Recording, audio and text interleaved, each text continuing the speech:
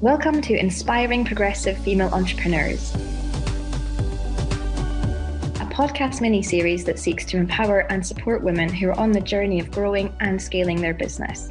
We'll speak with inspiring women about their stories and get practical advice from entrepreneurs who've been there before. This podcast has been created in partnership with Albright. Thank you for joining us.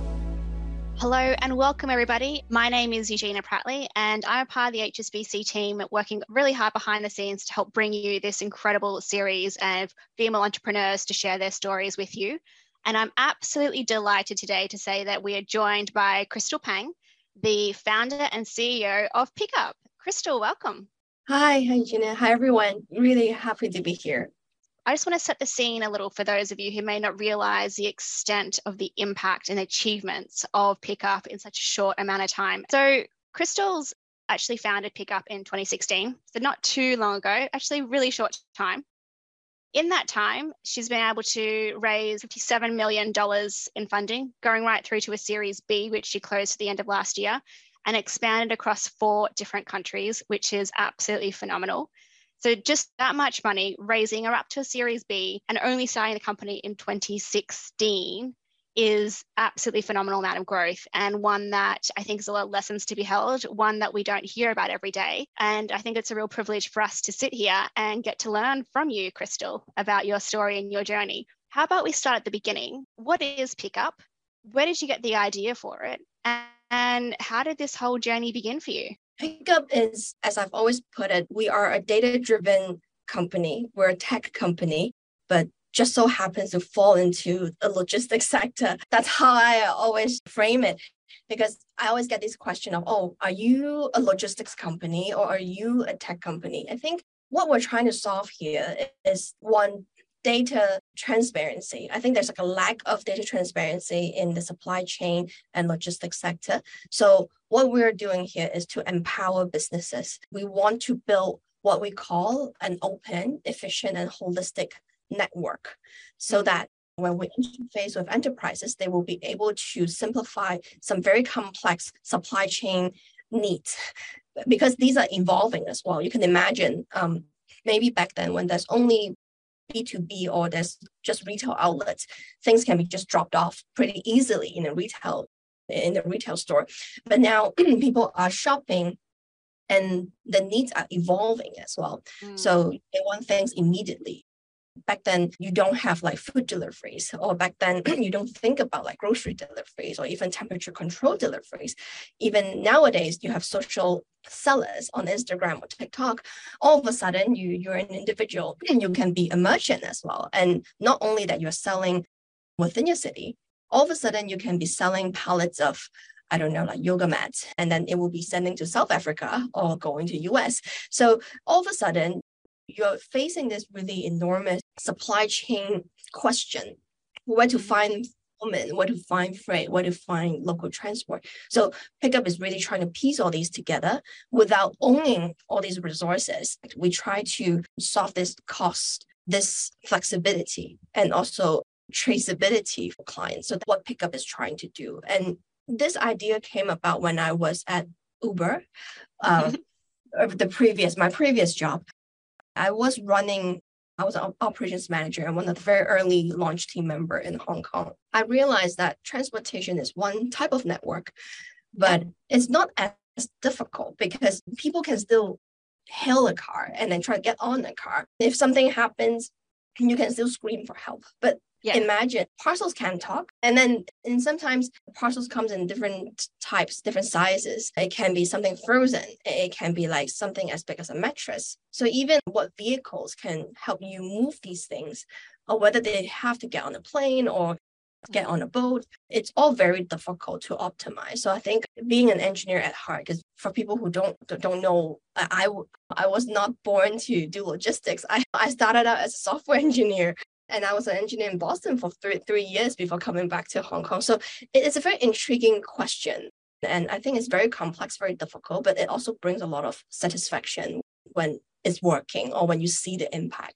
You said at the beginning, the biggest issue with logistics and transportation, all of this is its transparency. So when you started Pickup, but you're very fortunate that you have this software engineering background, so that comes naturally. but what you don't necessarily have is a logistics background.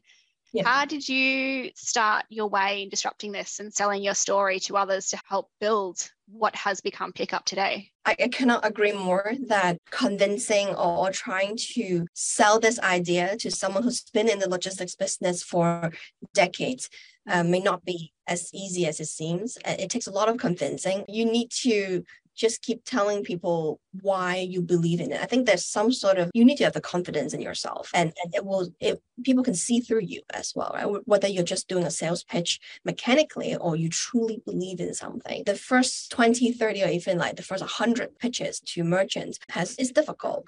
And talking about someone who's very seasoned, to convince them that you do not need to invest in any capital expenditures, but you will still you still solve the problem. I think it does take someone with an open mind. So not only that, you need to keep doing it persistently and be shameless about it. You also need to pinpoint who within these group of people are more likely to embrace change. And once you spot these people who are decision makers, you try to show them what things can be like. So if you can move one person, then slowly you will have another follower.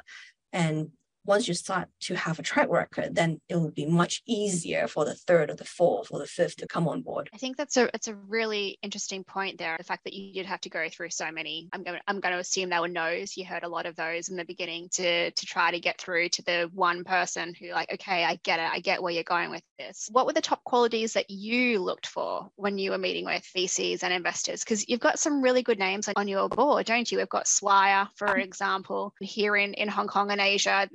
They're a phenomenal name. You've got Drive Catalyst on there, Reef Knot. So some really impressive names there. What were you looking for? A lot of times startups feel like it's almost a very one-way relationship. It's whether like this investor will just want to say yes or no, and they drive everything. But I see it as more like a partnership, and not only, obviously financial assistance is one thing, but you also want the investor to really understand what you're trying to achieve and what is the longer term vision.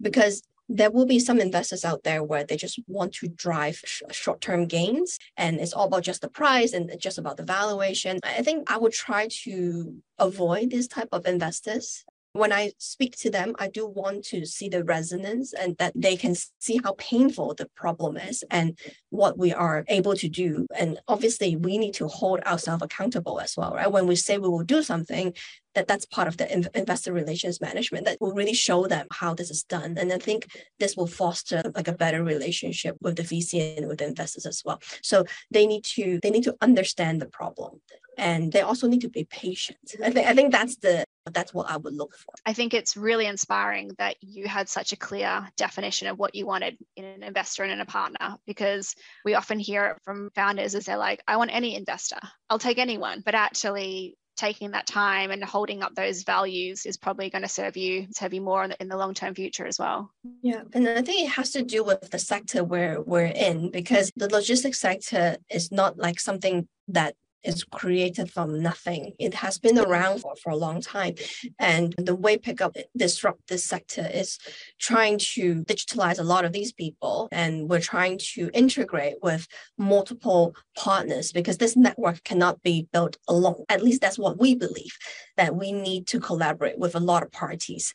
If you want to drive price and drive flexibility and drive speed all at the same time, something's got to give, which is collaboration and crowdsourcing. So to do that, it will not be something that just happened overnight. And now, as I said, you're in 4 different countries. How did you do that? And at what were the points where you knew we need to go up, we need to go bigger? Yeah. It's a great question. I think every entrepreneur will at some point run into questions like this. When we started Pickup, we did not have a product. Product did not exist.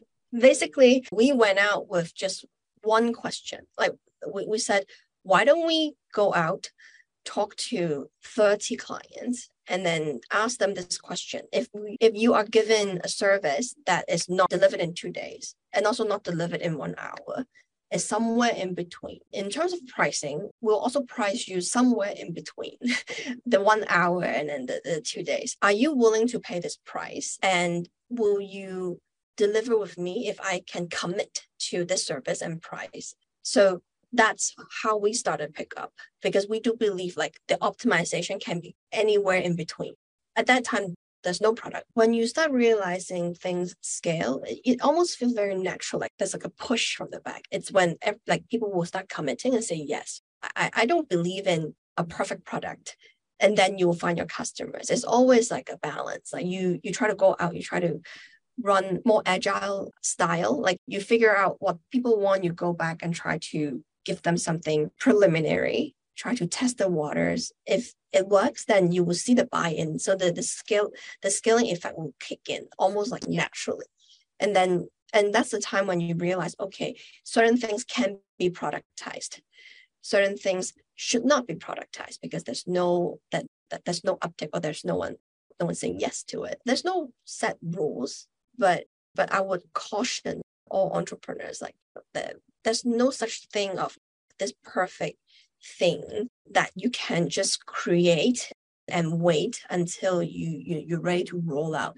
We've always been very scrappy. Like we'll almost have release every week and things that get changed, like hot fix like every day.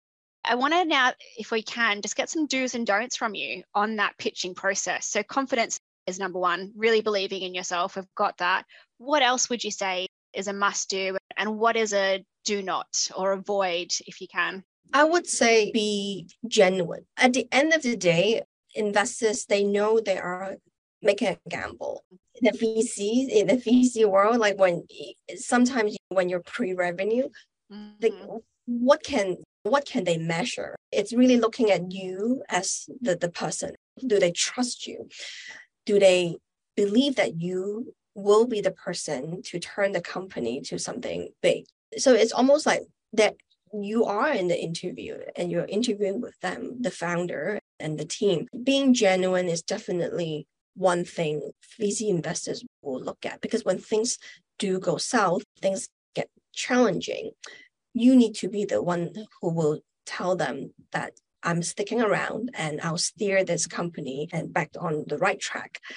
You cannot be someone who said, I'm just going to say bye and I'll find another job and then we'll try to get a quick exit. Being authentic and be able to make sure this message gets through to the investor, to me, I think it's super important. I like that. And so I think that's a really good point there about they're investing in you, particularly if you're pre-revenue. So it couldn't be, to me, that sounds terrifying, but also incredibly empowering at the same time. So a real mix there of what it must feel like to go through that process. But now, what about the don'ts? What should you, in your experience, what would you advise people avoid doing in that journey? What not to do? First of all, don't answer don't make up your answers. If you don't know something, just say you don't know. You will look it up. Don't pretend that you know everything. I think that really destroys trust. I think what investors look for is someone who is able to lead and delegate and manage. That means you will not be the person doing everything. There's no need to tell people that I can code, I can market, I can do this, I can do that. I can do everything. That's not how, yes, they're investing in you, but they're investing in a person who can likely create a bigger team and manage and run the company in the long run. So don't try to tell them that you're the Superman. Brilliant. I've never heard anyone say either of those two things before, but you're absolutely right. It's really clear from your story today that people and developing the right culture has really been a key to your success. And that is something that I think we all benefit from in our careers, is having a workplace, whether it's one that you're leading or one that you're a part of, that values people. So thank you so much. And just a huge thank you from us at HSBC for taking the time out to share your story with us today. And thank you so much for being a part of the HSBC Female Entrepreneur Series. Thanks, Eugenia, and thanks everyone. It's really amazing. I'm really glad that I can be a guest here. Brilliant. Thank you so much, everyone, and have a good day. Thank you.